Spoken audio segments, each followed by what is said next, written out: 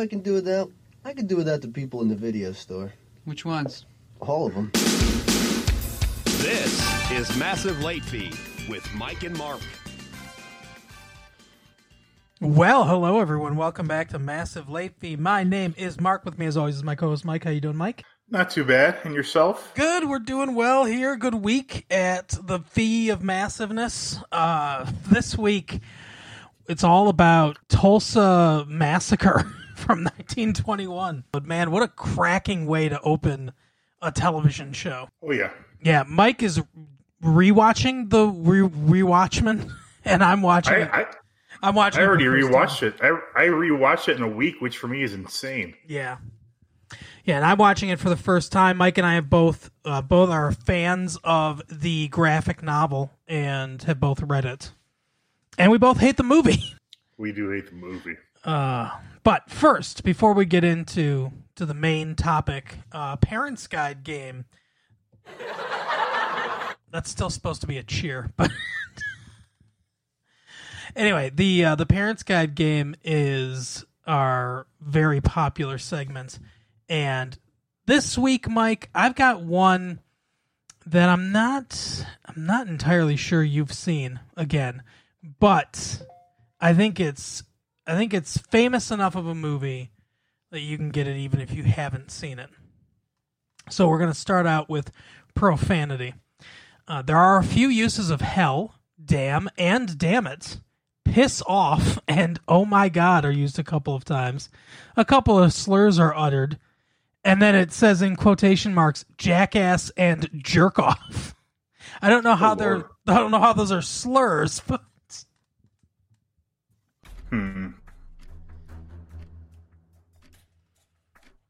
X versus Sever. Ooh, that is close. One more in profanity, which is deemed mild by the good folks at IMDb. One bleeped use of fuckers when the main character is watching a TV in a shop window.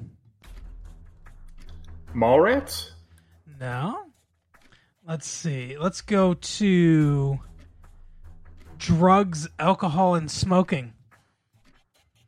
The main character smokes cigars on occasion. There are some occasional scenes of people drinking in a bar. Beer is consumed socially.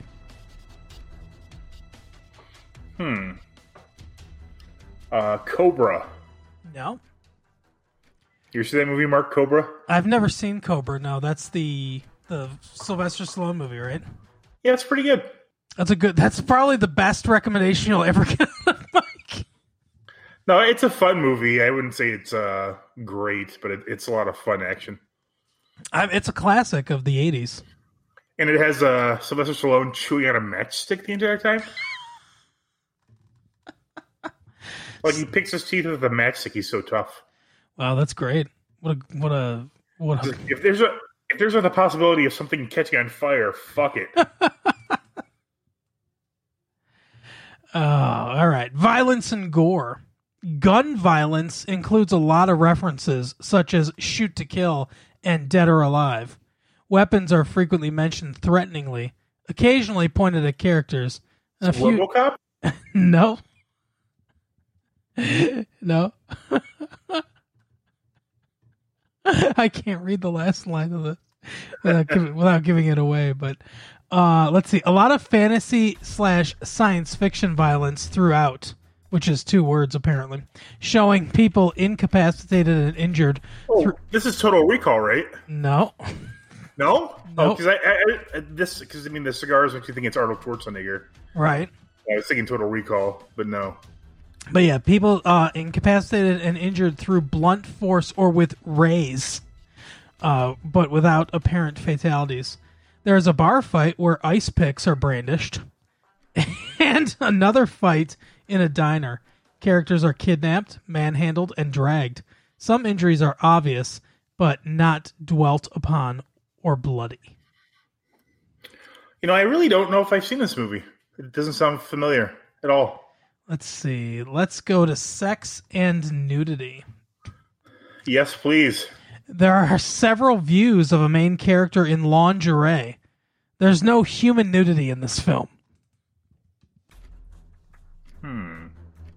Howard the Duck? Yes. Okay. I don't remember that movie well. There's no human nudity. That was obviously what gave it away. About being robot for a second. See, what was that movie that you reviewed for like educating Mike that was like about the robot just like jizzing everywhere? Oh, yeah, what the fuck is that movie? Cherry 2000? Something like that, yeah. At a hot tub center, several couples are running around in skimpy swimsuits and are making out, but there is no human nudity. Right. There are, however, several scenes with duck nudity, showing duck breasts, including nipples. Yeah, that seemed necessary. Why would they have nipples? They're birds. I don't know. They don't nurse their young. How much do you want to bet that George Lucas has that at his house somewhere? Right. There's some... yeah, the animatronic duck, for sure. That's in Skywalker Ranch in the bedroom. Right. Oh, God, George Lucas. He's like, but honey, it's not human nudity. And no, I'm still not ready to have sex for the first time. I like to let Leia watch. That's what he calls the duck. Well, he has to have something perverse. That's like why in Star Wars you have like a brother and sister making out. Mm-hmm. Spoiler. Right. Lucas, you sick bastard. Come on the show, though. We want to talk to you. I'm sure I wouldn't have anything to ask or do anything other than berate him. You know what I would do? I would ask only about American Graffiti. American Graffiti, yeah. That's the only thing. Or Red Tails, I guess. Or be like, come on, you have that duck, don't you? Yeah, we just ask him Howard the Duck questions.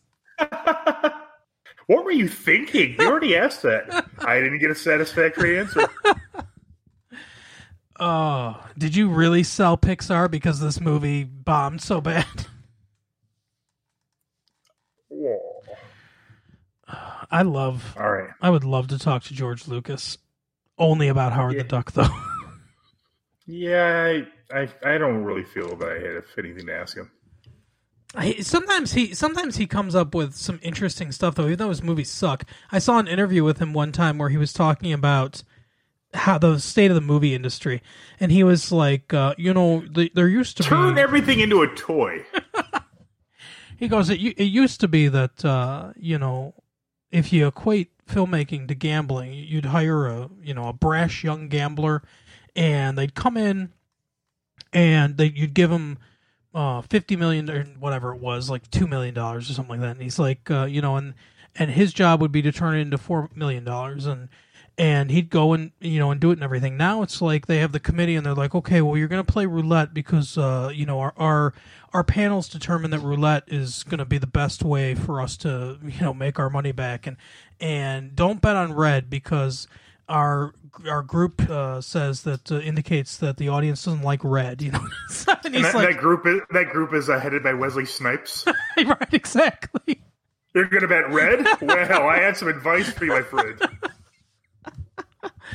Oh man, Passenger 57. What a great movie. I assume. Literally the only thing I know about that line. But yeah, so it's interesting to hear him talk about that. I don't think that he necessarily follows his own advice, but he's right that a lot of times when a writer-director has a singular vision for a movie, the movie ends up turning out better than a committee making a film, but I don't really see that a lot in his work. Star Wars doesn't seem like it was made.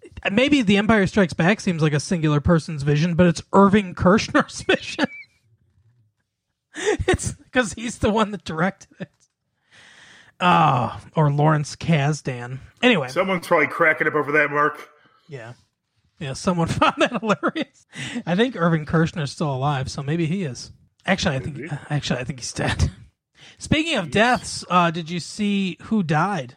Joel Schumacher. Oh, did he really? Yeah, the Batman Forever. And that's my wife and I were just talking about Batman earlier. Did you hear the other Batman news that supposedly Michael Keaton's going to be in the Flash movie as Batman? Yep, Flashpoint. Yeah, but she and I were both saying that because I thought she only liked Michael Keaton as Batman. She said she likes Christian Bale too. Mm-hmm. But her and I both agree that Val Kilmer was not a bad Batman. I mean, he had blonde hair, which is weird for Batman. Mm-hmm. But I mean, he's a good actor, obviously, but he's not bad. He's got like a darker personality too, you know. Mm-hmm. So he'd be good, you know, if he had darker hair. But it's just, I mean, that movie was such a weird movie. It was like almost like a modern rendition of like the old campy Adam West, Burt Ward series. Exactly. That's exactly what it reminds me of. It's all neon and just crazy comic booky. Yeah, but they're just acknowledging that they're all taking acid because, like, the way, like, I mean, it's such a weird looking movie, too. It's so odd. Everything about it is weird. Not in a bad way, but it's just it's not what you expect, especially after seeing Batman and Batman Returns, you know, from Tim Curry. No, that's not Burton. it. Tim Burton. Tim Burton. Yep. Yeah, exactly. It's definitely a tonal departure for sure. But I did like Val Kilmer as, you know, in that role, and I like Val Kilmer as an actor. But yeah, I think that it's interesting Keaton coming back to do it. Obviously, DC is taking chances with different things. I think the idea of a Flashpoint movie is interesting, but I don't know if they built the world enough to be like, oh, and here's an alternate one. Yeah, I don't understand why they don't just pay the Marvel guys like double what they're getting from Marvel and hire them to do their movies. Right, exactly. I mean, they'll make a profit still. Right? Know? Yeah. Marvel's made something in the neighborhood of, I think, like, I don't know, $40 billion or something like that. That's a lot. Yeah, it's a lot of money. A lot of money for the Disney Corporation. Are they still having that Ezra Miller guy, be Flash? Because wasn't he like in some kind of like bar fight or something like that with a woman? Yeah. I don't know. I don't know if it's still going to be him or if it's going to be... There's some kid does it on the TV. And it might be him. I don't know. Are you 80 years old? Well, I don't know what his name is. And I don't watch I know you don't. Does he look like that kid who was on your lawn the other day? Yeah, he's I don't know. He's some fetus. See, I feel that if this Ezra Miller guy wasn't like, you know, like gay or like bi or whatever, if there's like some like straight guy, he probably would be like canceled over this, you know? Oh yeah, probably. But it like no one really. It looked like he was like punching a woman in the video I saw. I could be wrong. Did you not see it? Did you see this video? Yeah, I saw the video. We actually talked about it on the show. I don't. That's. I mean, I'm looking for everyone to have equal treatment. I don't want any group to have, you know, more leeway than any other group. Mm-hmm. Yeah, I agree. I mean, come on, DC, you're better than Ezra. Apparently, the guy's name is Grant Gustin. Oh, come on. Yep, that's his name, Grant Gustin. It's like he is a comic book. That's like a very comic book name. Yeah, exactly. But he was born in 1990. So good for him. He's older than I thought he was. Norfolk, Virginia. Ugh. His spouse is Andrea, quote, L.A. Toma. She has an official nickname, and it's L.A. Andrea L.A. Toma. That's dumb, and I don't like it. I agree. Oh my God! Why? Andrea L.A. Toma. No, I heard one time, someone was like, you know, walking by Joel Schumacher and they recognized him, and they yelled, "Batman sucks," and he yelled back, "I know." No, Batman Forever sucks, and that's what I meant. That's funny. Oh my gosh, Andrea Toma is apparently a physical therapist. You mean Andrea L.A. Toma? Yeah. You mean you don't have a nickname for your physical therapist? Dr. Latoma. What's up, Rewind? She's got an Instagram. She has almost 1 million followers as a physical therapist. Of course she has an Instagram. What physical therapist doesn't? Oh, she's got a thing about tight hamstring tightness and plantar fasciitis. One of her Instagrams is just a bowl of cherries. Oh my God. I had plantar fasciitis when I used to work at the casino because I was on my feet all fucking day. That sucks. Yeah. Oh, There goes your career in the NBA. right. Apparently, she's a full body dynamic stretch. She's not bad looking. Oh, good job, Grant Gustin. Yes. Uh, Possibly the Flash if the other Flash gets cancel cultured. Yep. Hopefully he does. But I'm sure it'll be the fault of drugs or dehydration or they use some slur against him that we didn't see on camera. Wink, wink. Right. Speaking of drugs or dehydration or exhaustion, did you hear that DL Hughley collapsed on stage due to exhaustion? Yeah, I didn't know. They said he was diagnosed with COVID-19. Oh, really? Okay, so I don't know if that's what caused the exhaustion or not. I heard that I just heard it basically when it happened, but I heard that that he collapsed and they were like, "Oh yeah, it's exhaustion." And I was like, "Yeah, they're covering something up." Because anytime they say exhaustion, it's like, yeah, no one's so exhausted that they just collapse doing a comedy show. But I'm Bush. Boom. But you're doing 1 hour of a comedy act that you've already perfected and are just basically repeating is so tiring. Right. But yeah, COVID-19 makes sense. Yep. Oh, I see. Yes. Yeah, he's older than he looks. I mean, he's like probably mid to late 50s. I would think. Yeah, 57. Yeah. Because I mean, he looks very young. Yeah, because remember in Kings of Comedy that was like 20 years ago, and he's in his probably 30 then. Yeah. I think he has a lot of good points. I don't find him especially funny. Kind of like not as bad as Bill Hicks, but like yes. I think he's got a lot of good points, but he's kind of funny. I don't find him hilarious though. But I mean, I'm glad he seems like a good guy. So hopefully he'll recover and all that good stuff. Yeah, absolutely. The place where he collapsed is called Zanies. Yeah, you don't want to die at a Zanies. Unfortunate, but Zanies to remain closed for comprehensive cleaning after DL Hughley tests positive for COVID-19. So, rapid recovery to you, DL Hughley. Yes. And Ezra Miller, go fuck yourself. I assume, I don't know, like, I saw the video and everything. It certainly looked like he was choking a woman. I guess, I don't know if, I don't know whatever happened to that. All of a sudden, COVID-19 broke out and people were like, Ezra who? Yeah, see, it's so weird. Like, I mean, it's obviously not. It's like with the whole Gary Condit thing when 9/11 happened. There were a couple of things that were like, had loose ends that I never really felt were resolved when the COVID-19, thing hit. Seriously, like Jeffrey Epstein. Are they still investigating his death as suspicious? Right. Yeah, I'd like to know that too. Epstein. Yeah, we know where we might be able to find an email about it. Hey, North Korea. Hey, by the way, speaking of like stories that never got resolved, hey, North Korea, we know you're listening to us because you listen to everything. Is Kim Jong-un alive? Is he dead? What the fuck is going on? Oh, he's alive, but then there's a lot of stories about his sister like getting more control, so maybe he's not well. Yeah. I don't know. Is he brain dead? I don't know. I mean, he was walking around and stuff. No, that's good. Yeah, it could have been photoshopped, obviously. Kim Jong-un's princess sister is turning into the Terminator. That's the New York Post headline. I mean, how many... Yeah, I'm not going to say this. We'll be banned in North Korea. Oh, no. We don't want that to happen. No. We have strong ties with the North Korean people. I was going to say government, but that'll probably put us in trouble. Or will it? Dennis Rodman seemed to do okay. That's true. Yeah. I mean, we don't. Like, that's obviously a joke. Isn't it kind of funny how actually Dennis Rodman did bring a lot of attention to North Korea, and he probably did help? Yeah, I would imagine that he did.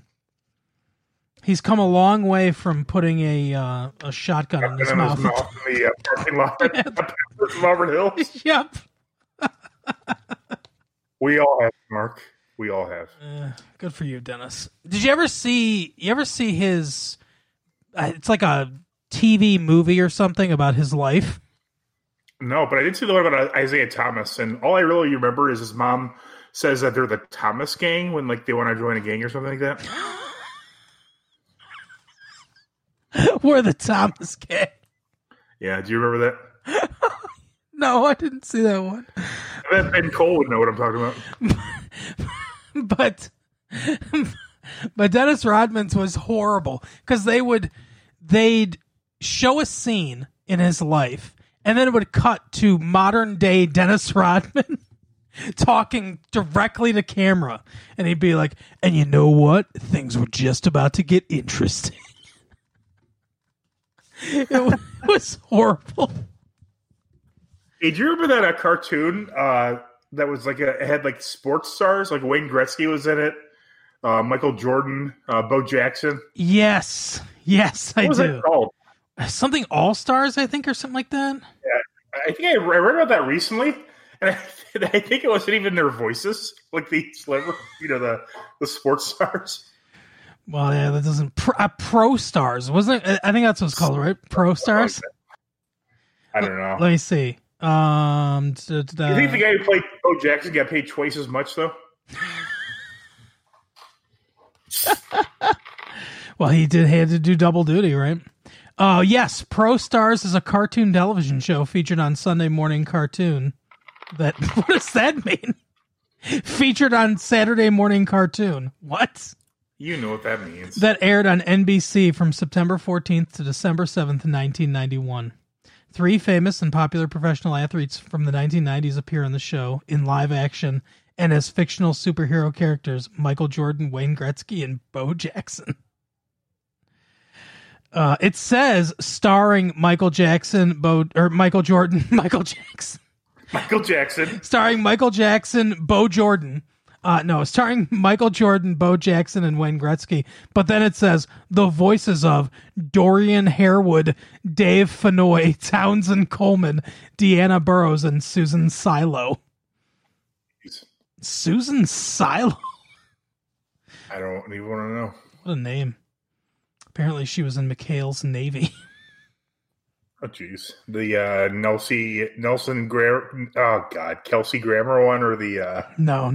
Like, she's 77 right now, so like the old one. True. The, what's his name? Ernest Borgnine. Yeah, Ernest Borgnine. That's right. You got it. Yeah, so interesting. But yeah, because I think they just had like little vignettes of them in live action at the beginning of the episode and stuff. Yeah. Let's see. The first episode is called The Slugger. If we can find Pro Stars, we should do this for Dumpster Diving. The first episode's called The Slugger Returns. The Pro Stars come to the aid of Jimmy Hanks. That's Tom Hanks's little brother. When his father, Slugger Hanks, is captured by a mad scientist named Clockwork DeLorange. Jeez. Who is using remote-controlled robots, including one of dead baseball star Cleats Robinson, as part of a plot to capture the commissioner of baseball. What? I don't know. It's one of the most convoluted and ridiculous plots I've ever heard in my life. Saw it coming. The second episode is called Short John's Revenge. A pirate supervillain named Short John Silver instead of Long John Silver. Wait, was that pulled from the headlines at the time from Long Dong Silver? Yeah, probably. Sails into... They find a clue, a single hair on a can of cola. I love that they couldn't... Did they say Coke in the testimony? Or did they say cola? Did they have to say cola? I don't know. I think it was Coke. Anyway. That's some fucking advertising there, friends. Oh, shit. Tastes good even with Supreme Court Justice's pubic hair on it. Short John Silver sails into an idyllic Caribbean island, imprisons the inhabitants, and he steals the ancient pirate treasure that they had discovered. No report on how the Pro Stars factor into this. Isn't this out of their jurisdiction? I mean, they're all American professional sports stars. Do they really have, any right to go to the Caribbean? Are they vacationing on a Caribbean island? Are they scouting out new baseball stars? You should go on the Wikipedia link and just call these fucking editors out for making such a shitty article. Oh my god! I know. I love how they've got a I bet basket. Wayne Gretzky's mullet has a better article about it. They've got a basketball guy. They've got a hockey guy, and then they were like, "Fuck it, we can only hire one more dude. Just get someone that plays both football and baseball." They're like, okay, Deion Sanders or Oh man, maybe that was a little early for Deion Sanders. I don't feel there's any more of those dual sports athletes, and that's kind of sad. I agree. I don't know that would anyone allow them to do it anymore.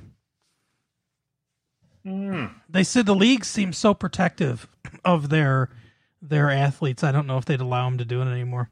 I'm surprised we don't have like a football/basketball, duel. I mean, I guess the seasons overlap quite a bit, but Yeah. I mean, so I think wasn't Charles Oakley the Heisman Trophy winner? Ooh, I don't remember if he won the Heisman Trophy, but he was a very good football player.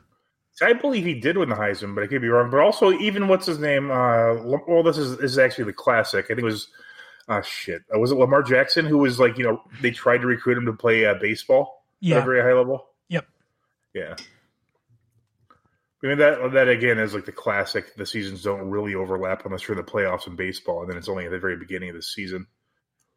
Yeah, see, I would think that would be okay, but I mean, the Falcons, the Braves were in the playoffs quite a bit while Sanders, was an active player. Mm-hmm. So, and I think he played baseball for quite a while. And then finally, he's like, "Yeah, football is the sport for me." But I mean, he must have really enjoyed playing both. I can't imagine the toll that paid on his body. Most football players would get some sort of rest. yeah, exactly. I mean, obviously from this era, he didn't do it, but one that could have, I suppose, is Kirk Gibson. He was a very good tight end, but that'd be a hard position to play, I think. And play another sport at the same time. Yeah, very brutal. Mm-hmm. I could see someone doing being a quarterback or like maybe a cornerback or a wide receiver, but anywhere where you have to block and things like that, I think would be hard because that takes a toll on your body. Yeah. But he made the right call because I mean if I was for whatever reason talented enough to play whatever sport, I'd choose baseball because that's the one with the least amount of impact where you can play the longest.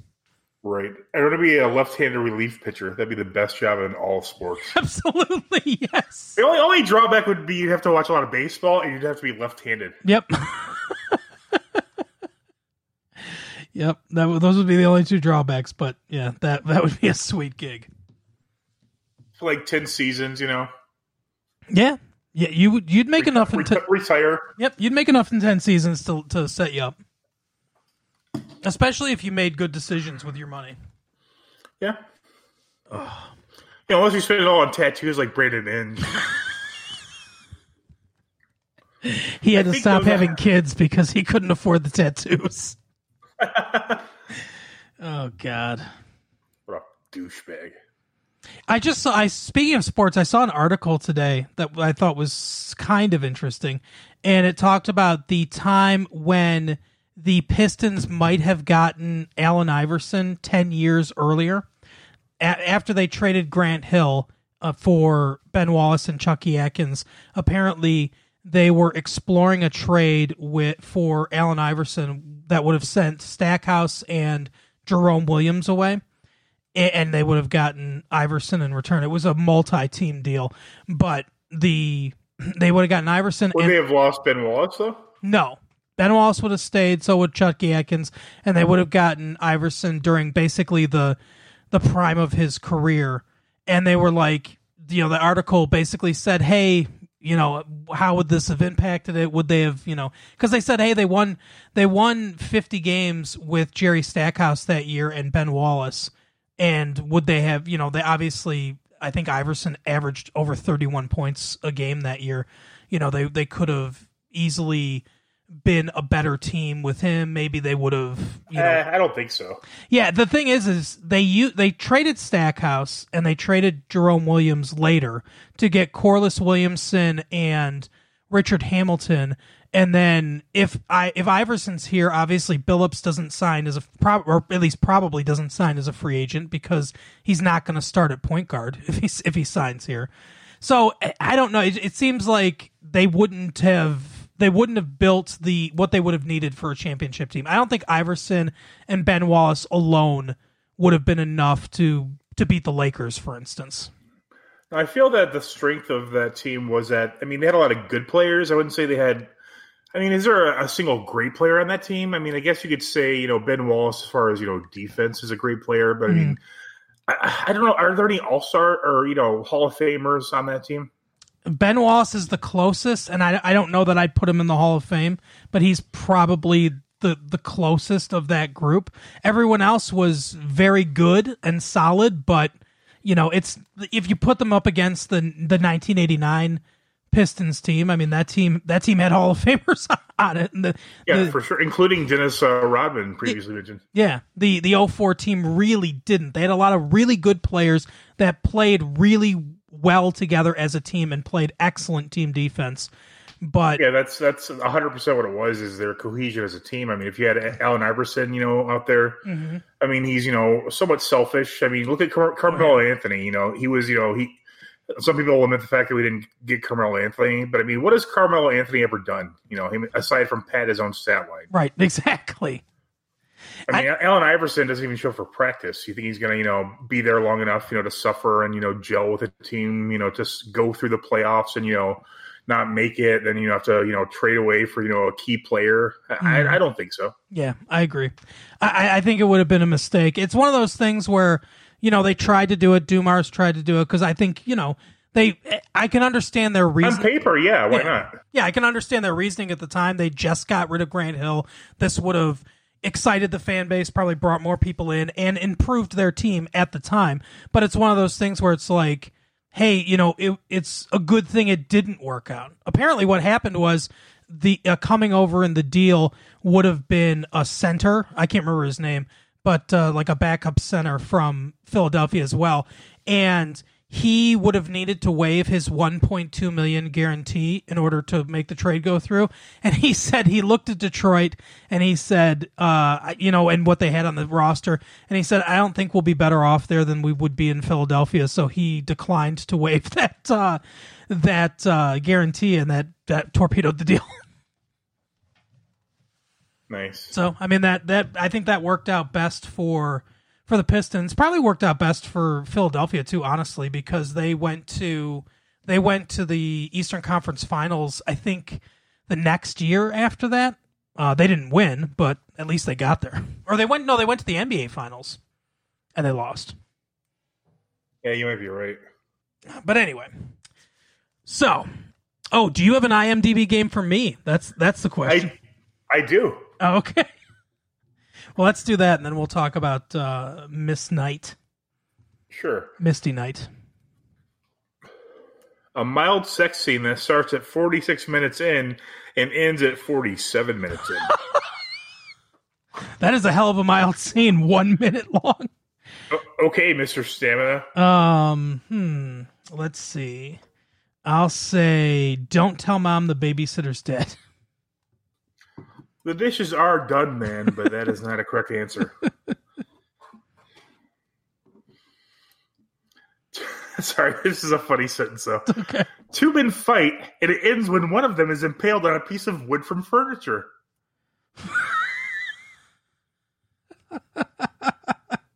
Wood from furniture. I will say Dead Alive. No. Is that the Peter Jackson joint? No. Oh, yes. Actually, yes. Yes, he did make that movie, yeah. Never seen it. But from what I've heard about it, that's a good guess. A woman accidentally blows up a car with a bazooka. Whoopsie doodle. A woman accidentally blows up a car with a bazooka. Commando? Commando! Oh, nice! Very nice. I was trying to think of all the movies that had bazookas in them. What about Bazooka Joe the movie? That's true. I could have guessed that one. Or did you ever see the... Not Richie Rich. Archie. Did you ever see the Archie live action movie? It's like Archie's Reunion or something like that. No, I think I know of its existence. I haven't seen it though. I saw it, in I think maybe the early 90s when it came out, like 1990 or something like that. The only thing I remember about it is that he still couldn't choose between Betty and Veronica, and there was a scene where Veronica appeared in lingerie, and he wasn't sure what to do. My God, I mean, there's an obvious solution here. Yeah, absolutely. As shown in the movie Mallrats. Oh, here it is. Archie to Riverdale and Back Again. 1990. It claims It's a comedy. Let's see. It's a live-action made-for-television comedy film based on comic book characters published by Archie Comics. It was produced by Dick Entertainment and premiered on NBC Sunday Night at the Movies on May 6th, 1990. On the Cockshaft Hour. Yep, exactly. Hey, you know what I wish was in more movies? That giant face from the How Do I Know If I'm Really in Love fucking PSA. Really cool. Just kind of like floated into scenes of movies. Oh my God. That would be great. I would love to see that. During the speech in Glengarry Glen Ross, you just see it like kind of peeking. Coffee is for closers only. Ah. You really are in love. Oh my God. What the fuck? I've never seen this before in my life. So Christopher Rich is the person who played... Oh, that's where I recognize him from. He's the person that played Archie in that Archie movie. He's best known for his roles on Murphy Brown and Reba. He was Reba's ex-husband on Reba. I don't know if you've ever seen Reba, but I've seen Reba. Okay. She's got to take care of her children or whatever, however she says it. I don't know. But anyway, so this must be because of the pandemic. Going through his filmography, it says the year and the movie and everything. The last one is Land of the Free, where he's playing Kirk Davis. It's in pre-production. And the year is 20 and then 2 question marks. We know it's happening this 100 years, but we don't know when. Great. I like that somebody bothered to update that. Oh, my God. 21? We don't know. Do you think there's somebody like out there like desperately calling someone in the middle of the night and be like, make sure you update the IMDb page. We don't know when it's going to be done. Yeah. Get Archie on this. Yeah, whoever does. The people that do the IMDb stuff and the Wikipedia stuff, I guess hats off to you, but I don't understand. I don't understand your passion.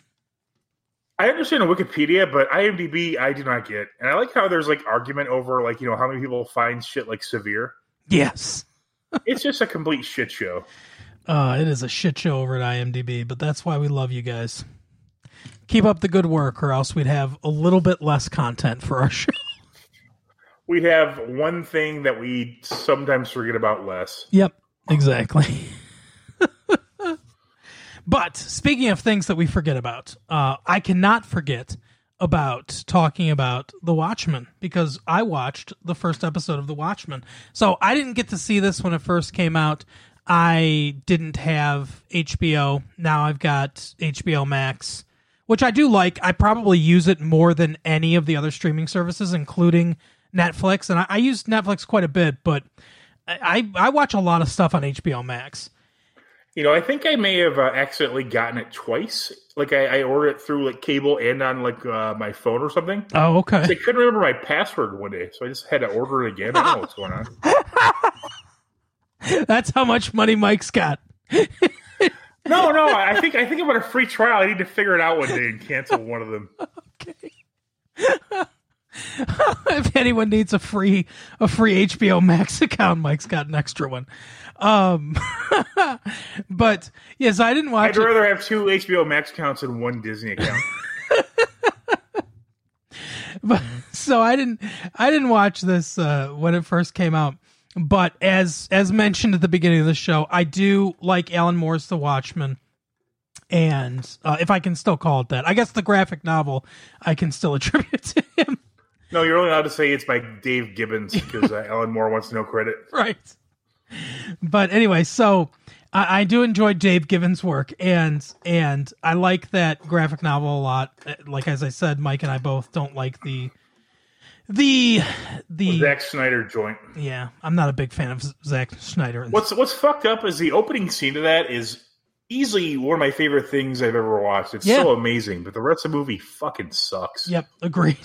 And it's hard to say why. I mean, it's basically like he just kind of gets the gist of it, which for the Watchmen's, this is something we'll be going back to over and over. It's a theme. Detail is very important. Absolutely. Absolutely. So, for those of you unaware, The Watchmen basically tells the story of an alternate future alternate past, actually. It was an alternate present at the time, I believe. Yeah. Because I think it was written in like 85 and 86, and I think that's when that takes place.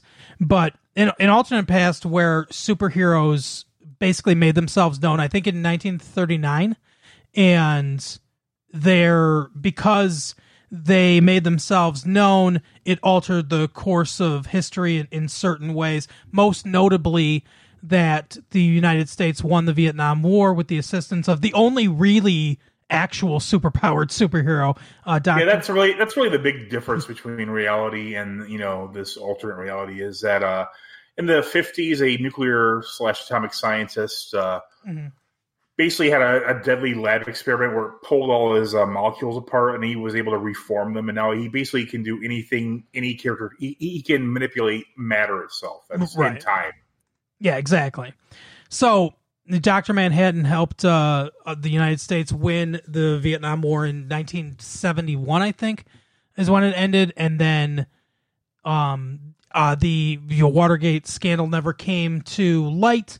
And there's a mention of 2 dead reporters in a parking garage somewhere. Yep.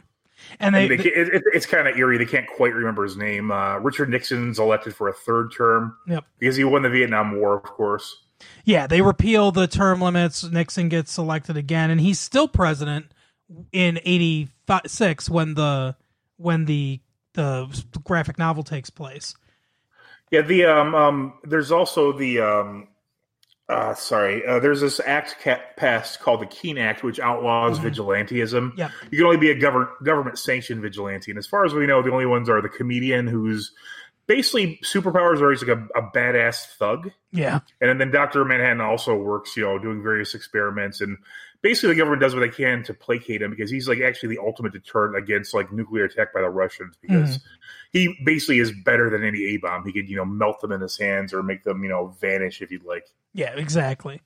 And the comedian is killed at the beginning of the graphic novel, and Rorschach, who's another one of the vigilantes, he basically kind of starts investigating this death, and he theorizes that there's somebody trying to kill all the old superheroes. And the graphic novel's great. If you haven't read it, you definitely should. It's especially if you know it'll make this. It very much informs the series. You can enjoy the series, I imagine, quite a bit without having read the graphic novel. But the graphic novel just adds so much depth and backstory, and it honestly they're intertwined. I mean, you could do the graphic novel without the series, but if you're watching the series without the graphic novel, you're really missing out on much of it. Yeah, exactly. And this series is a continuation not of the movie but of the graphic novel.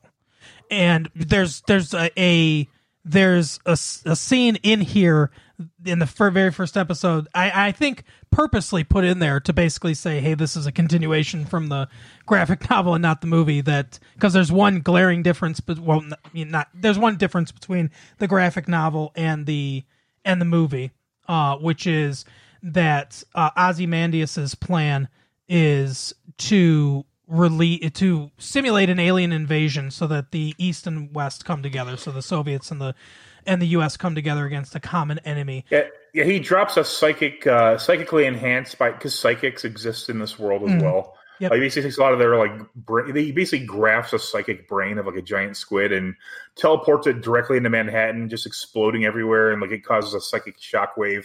People have nightmares for months, if not years. Like you said, it unites. Like it's actually kind of a quote from Ronald Reagan that if we saw an alien, both the Soviets and the United States would instantly get rid of their differences. Mm-hmm. Yeah, it literally is what happens in this. Like you see like there's a little hints of like they're working together. There's a restaurant called Borscht Burger, and we open up on the Watchmen, the TV series. The very first scene is a brutal, 100%.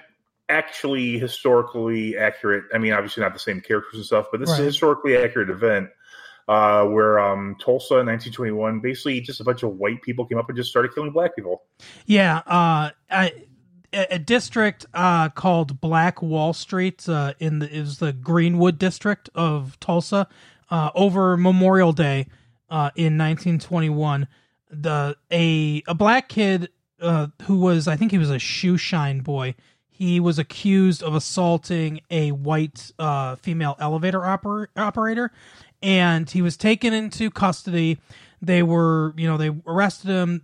They were going to have a trial and everything. There were rumors spread that white people were going to lynch him. Instead, a huge group of white people showed up at the jailhouse, and then a group of black people showed up to protect him, basically. The sheriff said, hey, we got it under control. He's not going to get lynched. I'll make sure of it. And the black people went to leave peacefully. And one of the white people, I guess, tried to grab one of their guns. Somebody shot, and then all fucking hell broke loose. And a bunch of white people, including in Ku Klux Klan apparel and stuff like that, descended upon this Black Wall Street that they had been jealous of for quite a while because black people had been very financially prosperous in this area. They used their own private planes, as is depicted in the first scene, to shoot, drop bombs, stuff like that. The National Guard had to be called in, martial law declared until it was and they were finally able to get everything straightened out. I think the black shop owners and everything lost, I want to say it was something like, it was basically the equivalent of like $32 million worth of property and everything, for which they were never compensated for. And yeah, just a horrific, actual true thing that happened in history. Like I said, I've only seen the first episode so far, but I'm going to assume that the series basically takes place in Tulsa. So it's, obviously it connects to Tulsa's past, to this alternate future. So, yeah. But an absolutely harrowing scene. Oh, yeah. One of the many overlooked atrocities against people of color in this country. Mm-hmm. But yeah, so it opens up. A little boy is basically put into a crate. His mother's like the piano operator at the movie theater. He's watching his favorite movie with black lawman Bass Reeves, which, at the time, Bass Reeves, again, another historical character who's a real person. Mm-hmm. But, at that time, unheard of to have in a movie. He escapes. He, peeks out. He's almost shot a couple times. He sees basically like you said, planes dropping bombs. It's just horrific scene after horrific scene. He gets knocked out and he wakes up and he's like in this field and he sees this whole city on fire. Mm-hmm. Yep. And there's a little baby that was in the car as well, who also somehow lived. He picks the child up, and then he's walking away from, in the back. It's very incredibly well framed scene too. The whole city's on fire in the background, and he's walking in the other direction. Just absolutely fantastic way to open the show, and then we transition to modern times. Car coming down the road with a police officer in pursuit. Yeah, I forgot. Oh, yeah, this is another. It's ridiculous. There's two scenes that are amazing opening scenes. Mm-hmm. Yeah. You see a police officer pulling a man over. The guy's he sees a cop in his back window. He's, kind of a rednecky looking guy. Mm-hmm. He's got he's got something in his pickup bed. He's got a tarp over it. Police officer comes up, black man. He's wearing a yellow mask over his face. Yep.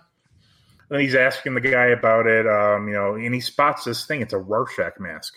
So he goes back to the car, pretends to call it him. He's trying to get his gun released because in this time, the guns are actually pretty heavily under lock and key. Mm-hmm. This is our first time we see a detective. The detectives are almost like characters. They have like a superhero type persona. This one's name is Panda, who just seems to be like a complete hard ass. Like he won't release the gun, and he's got all these like stipulations. All this guy's like pretty sure this guy's going to shoot him. Right. And so finally he goes to release the gun. It doesn't work. He doesn't have to send it again. Finally, he pulls the gun loose and looks up just in time to get shot 3 times. Yeah, exactly. And the guy who shot him walks up and throws a head of lettuce in his lap. Right. And so then we see Don Johnson, I think that's where we go next, right? Actually, I don't think that's correct.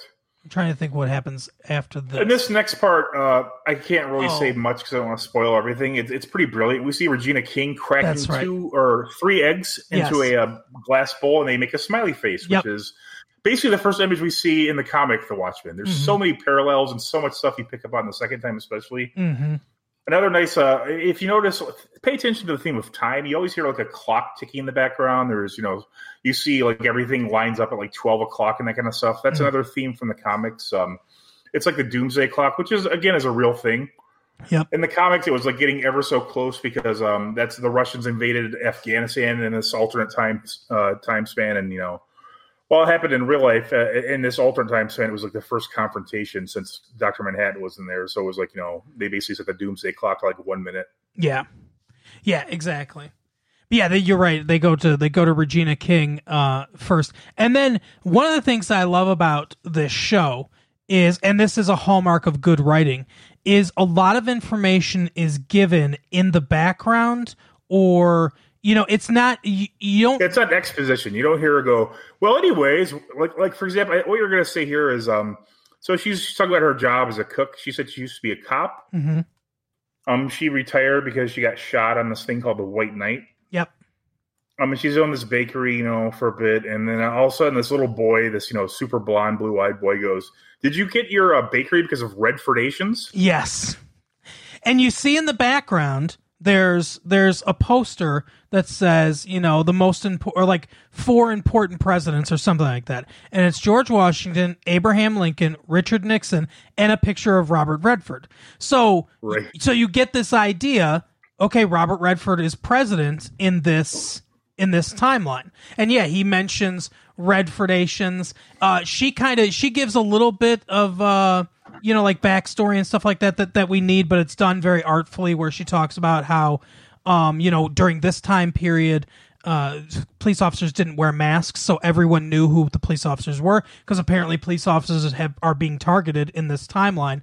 And she says that because of that she retired from it. She mentions that she was born in Vietnam, and we're given the information, if you didn't read the the graphic novel, that it's become a state and everything. The teacher asks if she was born there before or after it was a state. But yeah, this guy says, did you get it because of Redfordations? And her son freaks out and starts beating him. Right. Yeah, then it gets to them driving home. They're talking about it, how he's like, well, that's racist. She's like, well, he's not racist, but I mean, he could, turn out to be racist. And this is like, the timing of this is so perfect with like, then again, to be fair, I suppose there's so many like, these horrible instances that people have to protest that, this could have come out any time in the last 2 or 3 years and it would have been perfect timing. Right. Just like the recent headlines, it's a lot of a whole theme of like racial injustice is behind this entire like program, which again, it's just kind of weird to put it in this context, but it works perfectly. Yeah, it really does work very well. And yeah, so they're driving along home, and all of a sudden you hear a siren go off. Mm-hmm. They pull over to the side of the road, and like these little tiny bits of squid just like start falling out of the sky. They're everywhere. They're on the windshield. They're on the ground. They're just in everything. People have umbrellas. They just walk around with them at all times. So this is obviously something that happens pretty frequently. Mm-hmm. And then she just kind of like, scrapes them off the windshield and just goes about her day. There's a cleaning crew that comes by. She pulls up to her house, and it's got like a little squid on it, where it's just like, this is what we do. We clean up the squids on the street afterwards. And like I said, she has a very, very nice large house for a cop. Mm-hmm. Another reference to the Redfordations. I mean, mm-hmm. we later learn, I don't know if it's in this episode or not, that, Redford did basically compensate anybody who could directly trace her history to victims of the 1921 massacre. Mm-hmm. Yeah. And yeah, so it's all of it's very good world building, because we're, like you said, I think they want to try to make this accessible to people who haven't read the graphic novel, obviously, but they don't want to hit everyone over the head with, you know, a bunch of information. I think they do a really good job of putting a lot of this stuff they definitely do a great job. I mean, they basically, the world is 100% perfect and complete, but they're not, like you said, they're not beating over the head with like, oh, hey, look, oh, you mean President Robert Redford? Right. Yeah, exactly. I mean, it's just like it's much like the comic, graphic novel, whatever, where you look at shit in the background and like, wait a second, how many stars are on that flag? Mm-hmm. Yeah, exactly. It's just all that kind of stuff is just sprinkled throughout the background, and it's never like hitting you over the head. You know, it's just like you kind of like, if you're, that's why I said on the rewatch, I noticed so much more. Mm-hmm. Yeah, like you said, the details are really what make this as good as it is. So she, she pulls up to her house, talks to her husband and everything. Like I said, I don't know if they put the thing with the squid in there just to signal to everyone, hey, this is not from the movie, this is from the graphic novel, or if there's going to be more to it or not. Because, like I said, I haven't seen it yet, but it's definitely interesting. Definitely, I'm sure it is a nod to like, hey, we're going with the comics. But I mean, it is cool, like a little nice piece of like world, like, oh shit, it's like 30 years out and they're still having these squid attacks. Right. But she gets a page that says, what's it say? Custer's Last Stand, I think, or something like that.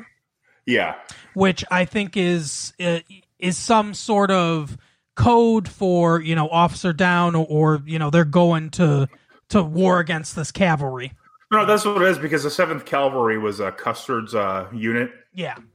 So yeah, they're saying Custer's Last Stand. The 7th Cavalry is back.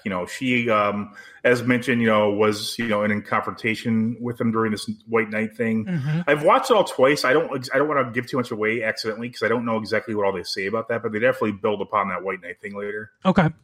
Well, that will definitely be interesting then. But yeah, so she's got to go in right away. She goes into the. I think she goes to Oklahoma. She goes to the trailer park first. Oh no, yeah, that's First of all, I love her theme. What's her? I can't remember her character's name. Misty Knight, right? No, that's her alter ego, Sister Knight. Oh, Sister Knight, yeah. And just the theme is so cool. And like, she goes to her bakery, and there's a sign that says "Opening soon." Yes. Yeah, and there's a guy in a wheelchair sitting outside there who asks her if she thinks he could lift 200 pounds, which is a really interesting question. I think he's the one that's also holding a newspaper. I noticed this that said Veidt presumed dead. For those that haven't read the graphic novel, that's Ozymandias's real name, who is the villain, I guess. It's hard to really say that there's like a central villain or not, but he's the closest thing to a villain in the graphic novel. And this guy is played by who I haven't seen in a long time, Louis Gossett Jr. Hooray! Yeah, absolutely. And so it's clear that they're indicating that Ozymandias is missing and presumed dead, I guess, because it says declared dead. It doesn't so the only way that could be the case is if they didn't have the body. They can't find him. Yeah. Right. So that makes me think that he's definitely going to show up at some point in the show. But so she yeah, go ahead. I was just going to say, at the same time, Dr. Manhattan's, I'm assuming's on Mars or somewhere. Good guess. Yeah, I know you can't answer that, but anyway, go ahead. On Mars or somewhere. Right. I mean, he's out there. Out of this world. But yeah, go ahead. Sorry. Yes, I love her theme. It's actually Trent Reznor and somebody else, I think, do a lot of the music on here. Mm-hmm. But it's like a cool, like a techno kind of theme. She basically puts on like a little spray of black over her eyes. She puts a mask over. She's dressed kind of like a nun. She gets this badass car. Is it a Monte Carlo? Maybe, I'm not sure. It is, yes. Yeah, she blasts off to the trailer park and she just like snatches somebody and throws him in her trunk. Yeah, almost seemingly randomly. She just beats the shit out of this guy, actually. Angela She goes- Abar, that's her name. That's Angela Abar. You're right. Yep. Yeah. And again, the alliteration AA, like Gordon Gustafson or whatever the fuck his name was. Yeah. Like L.A. Atoma. Yeah, the guy dated the world's most famous physical therapist. Yeah, so she beats this fucking guy up, throws him in the trunk, takes him to the headquarters. We see Don Johnson is there. He's a chief. He doesn't seem to wear a mask. I mean, I suppose he's a public figure, you know. Yep. He's like the only one that doesn't seem to wear a mask, and it seems like people know that he's, you know, the head of the police. Yeah, we see this guy with a reflective mask, a looking glass, played by Tim Blake Nelson. I think he's probably one of my favorite characters in the series. I really like him. He's really good in the role. Yeah, I liked him a lot right away too. So you'll see it with the later episodes. There's so many good characters. Yeah, she wants him to interrogate him, and so he has this. What do they call the device? The dome. Dome. So Tim Blake Nelson puts this guy in the dome, and he's asking him these questions, and like there's a flicker of like you see Rorschach's image, you see like racial that kind of stuff. Yep. And he takes him and he goes, well, he tells him he's lying. I can tell he's lying by the way his eyes kind of widen and that sort of thing. Mm-hmm. So they take him out, and then they're about to. He's like, "Oh, sorry about that. We just had to be sure." And then Angela Abar just pops out and throws him in a room. Starts beating the fuck out of him. Yeah, she beats him so badly you just see like fluids spilling out from under the door. And then she comes out and she says, "Cattle ranch." Like that's where they are. Yep. Immediately he gives it up after she knocks all the fluids out of his body. Right. But yeah, so they go to you mentioned it, and I what'd you say?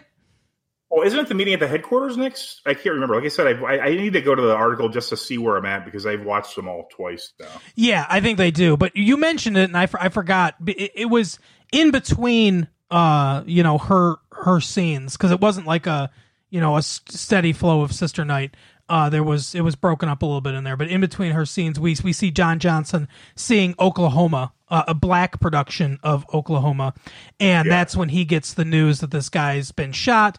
We see him in the hospital. He's not dead. He's alive on a ventilator and everything.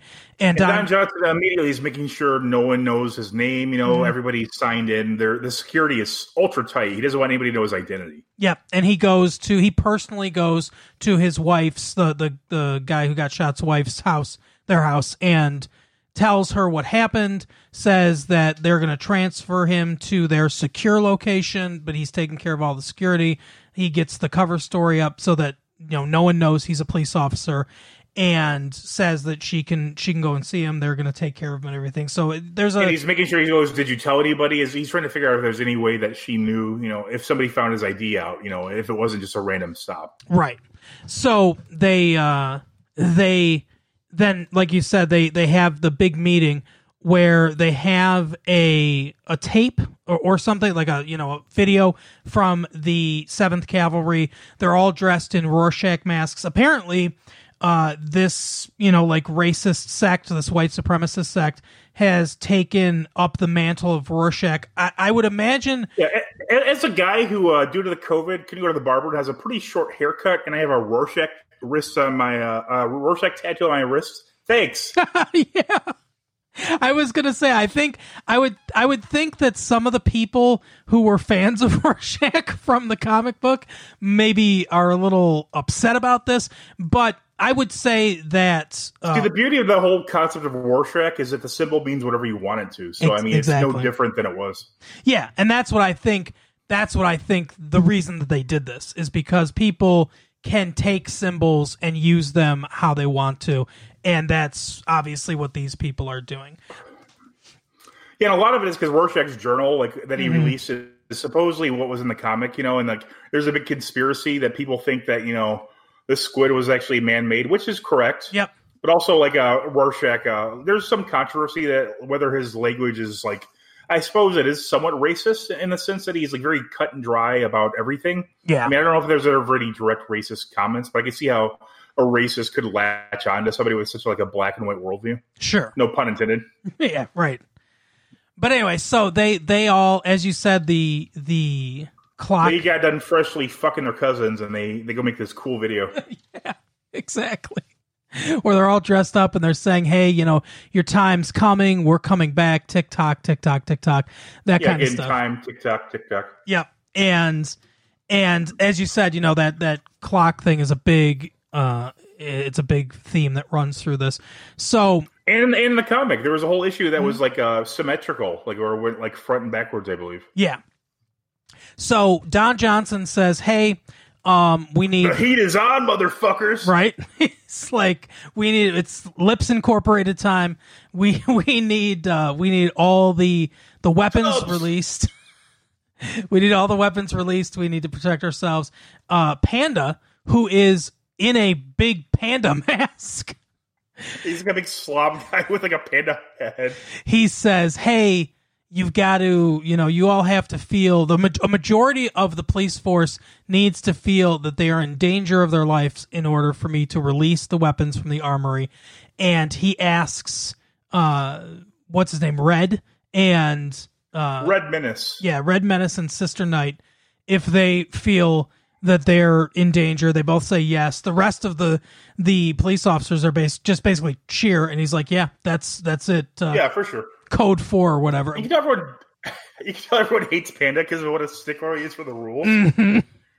Like, obviously, they think this fucking 7th Cavalry is back, and they want to go and just, like, smash their fucking heads in. Yeah, and by the way, they very clearly threatened every police officer's life in that video they just watched. Yes.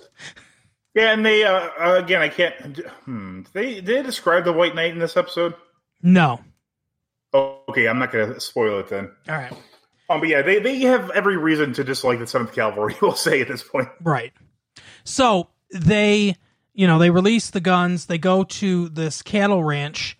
In another pretty cool scene, actually, they're approaching through the gate and everything. There's a bunch of cows, kind of running around. We see inside the actual farmhouse, and everybody is opening up these watches and prying out these batteries. And yeah, these old and the funny thing is, for those who have read the comic, again, it's these batteries are obsolete. No one really has these anymore because Dr. Manhattan is just like easily synthesized, like basically imagine Tesla like 30 years earlier, right? And everybody has one. That's what happens. Yeah. So they're like a huge pile of watch batteries, and they're working on this very hard. They see that this alarm goes off where they can tell that cops are approaching. So they're all getting ready to get out of there. I think there's 4 of them in total. 2 of them come out onto this truck with a machine gun on it. No, it's not a proper. It's not a proper. No, it's like a 50 caliber machine gun on a tripod. Yeah, and he starts firing at them.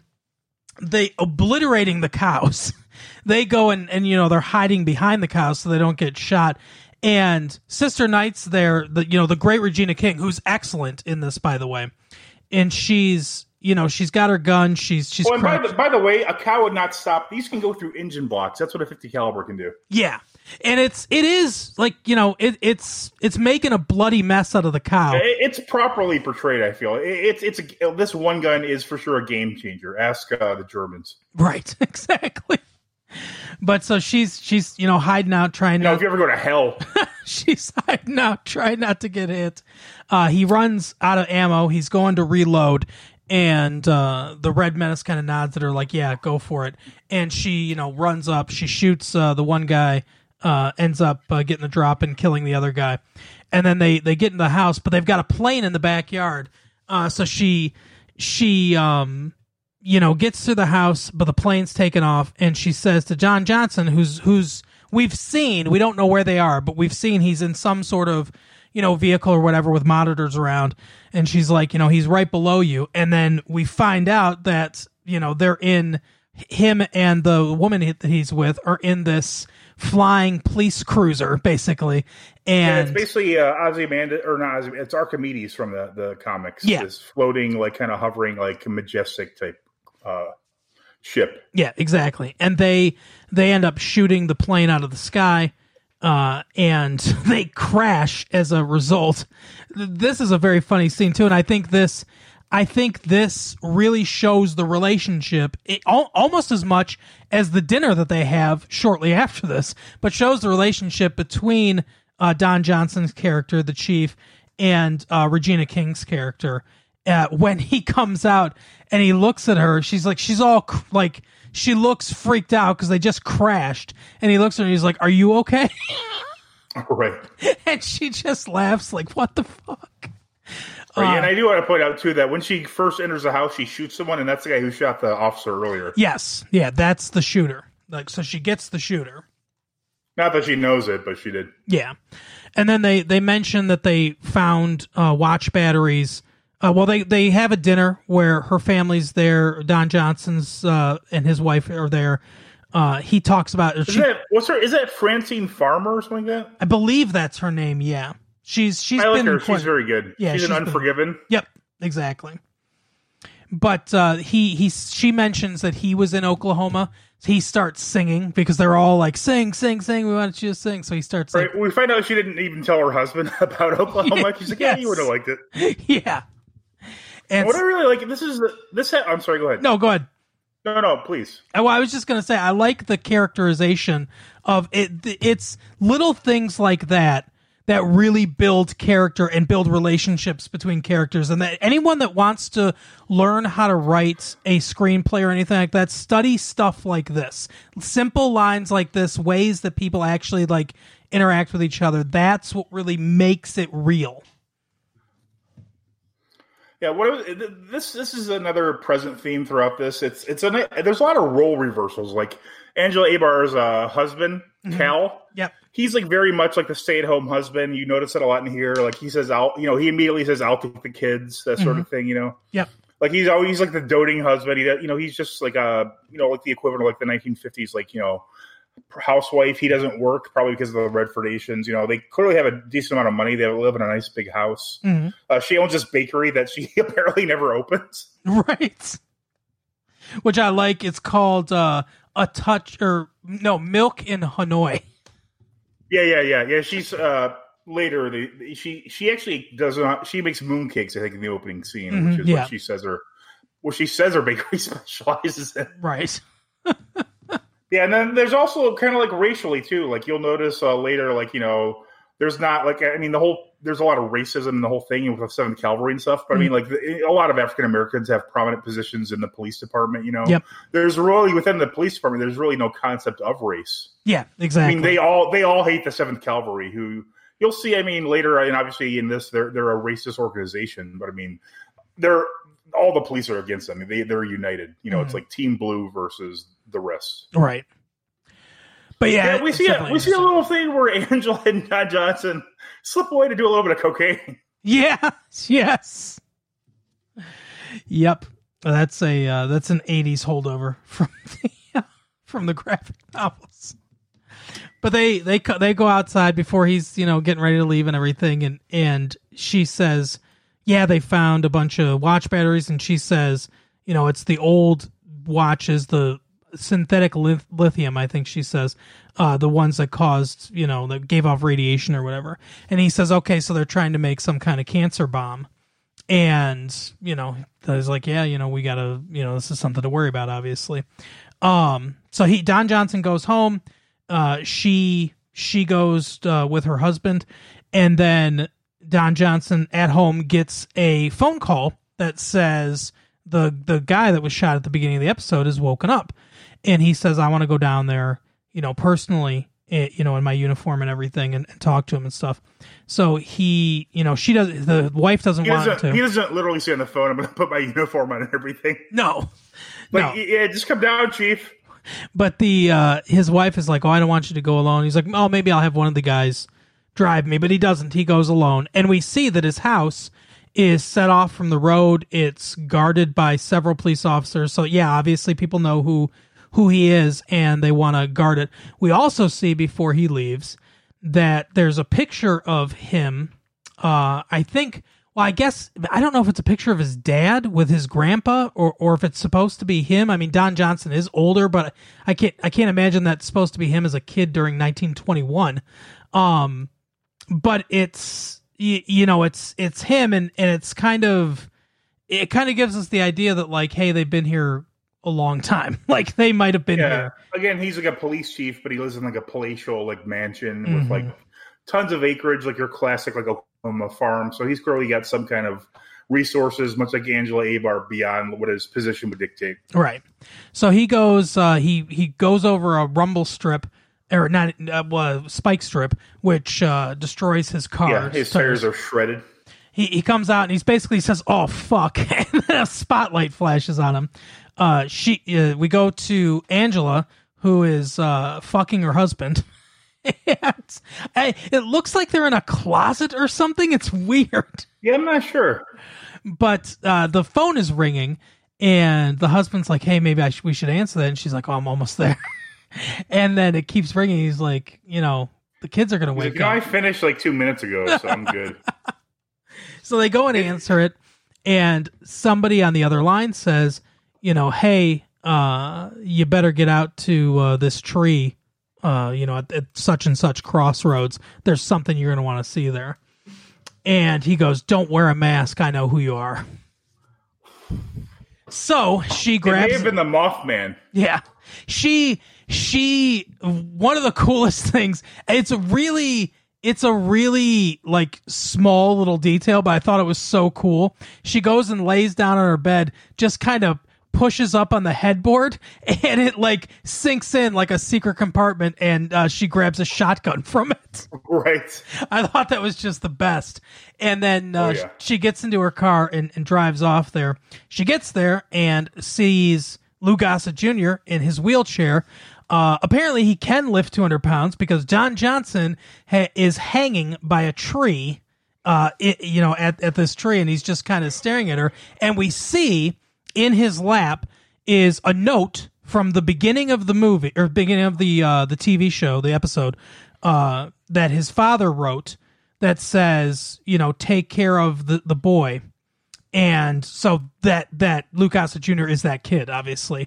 And he's hanged Don Johnson, the chief of police there. And then that's kind of where we end. And we have to see what's going to happen. To be fair, Don Johnson belongs in a tree because he's a nut. Some might say. Yep.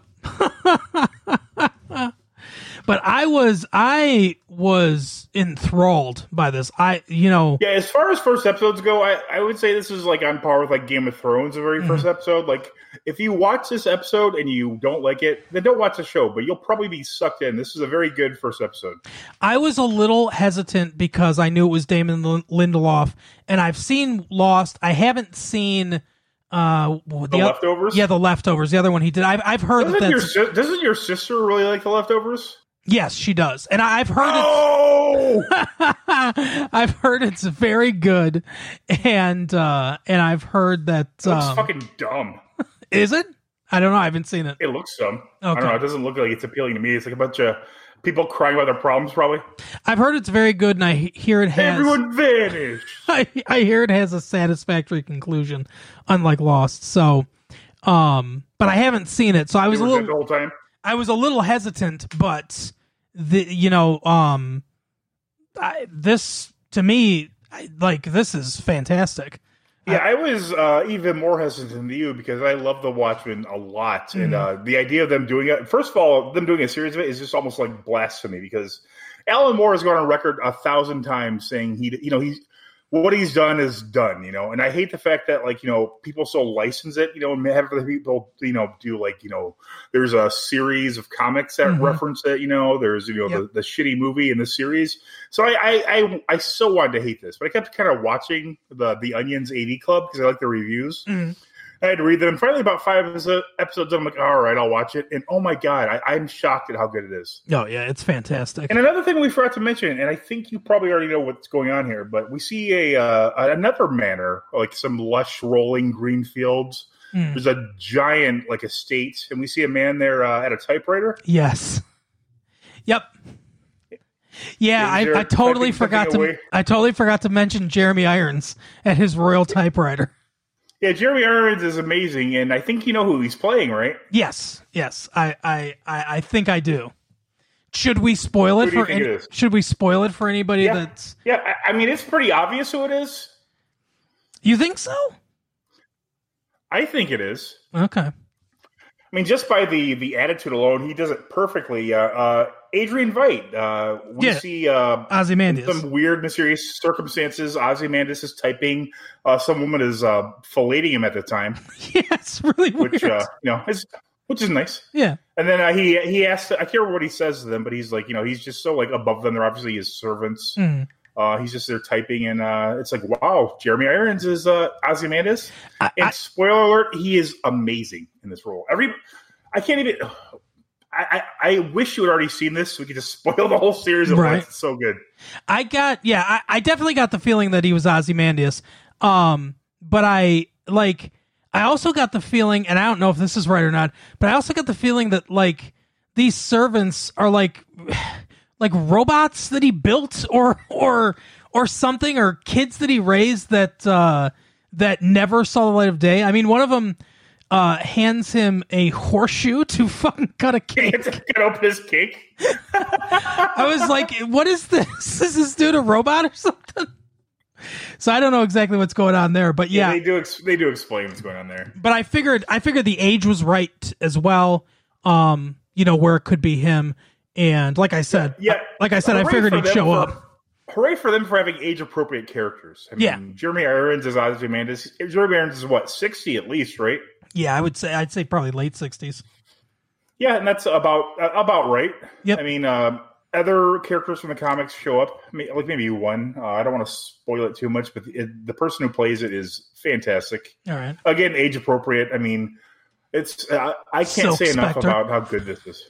What's that? Is it Silk Spectre? Does she show up in this episode? No. Oh, well, it is her, and she's played by Jean Smart, and wow. She's Okay. so good. I can see that. So good. Yeah. Oh, yeah. Oh, But a woman accidentally blows up a car with a bazooka. But yeah, I'm pretty happy with with the show, and It only gets better. This is an instant classic. I mean, I'm eager to hear you just watch the entire thing. We'll do 9 episodes next week. yeah, absolutely. Okay, that sounds good. Oh, but yeah, No pressure. that's I had to that. watch Cannonball Run. There we go. Full half, about maybe 30 minutes, but that was no good. But yeah, that's our episode for the day.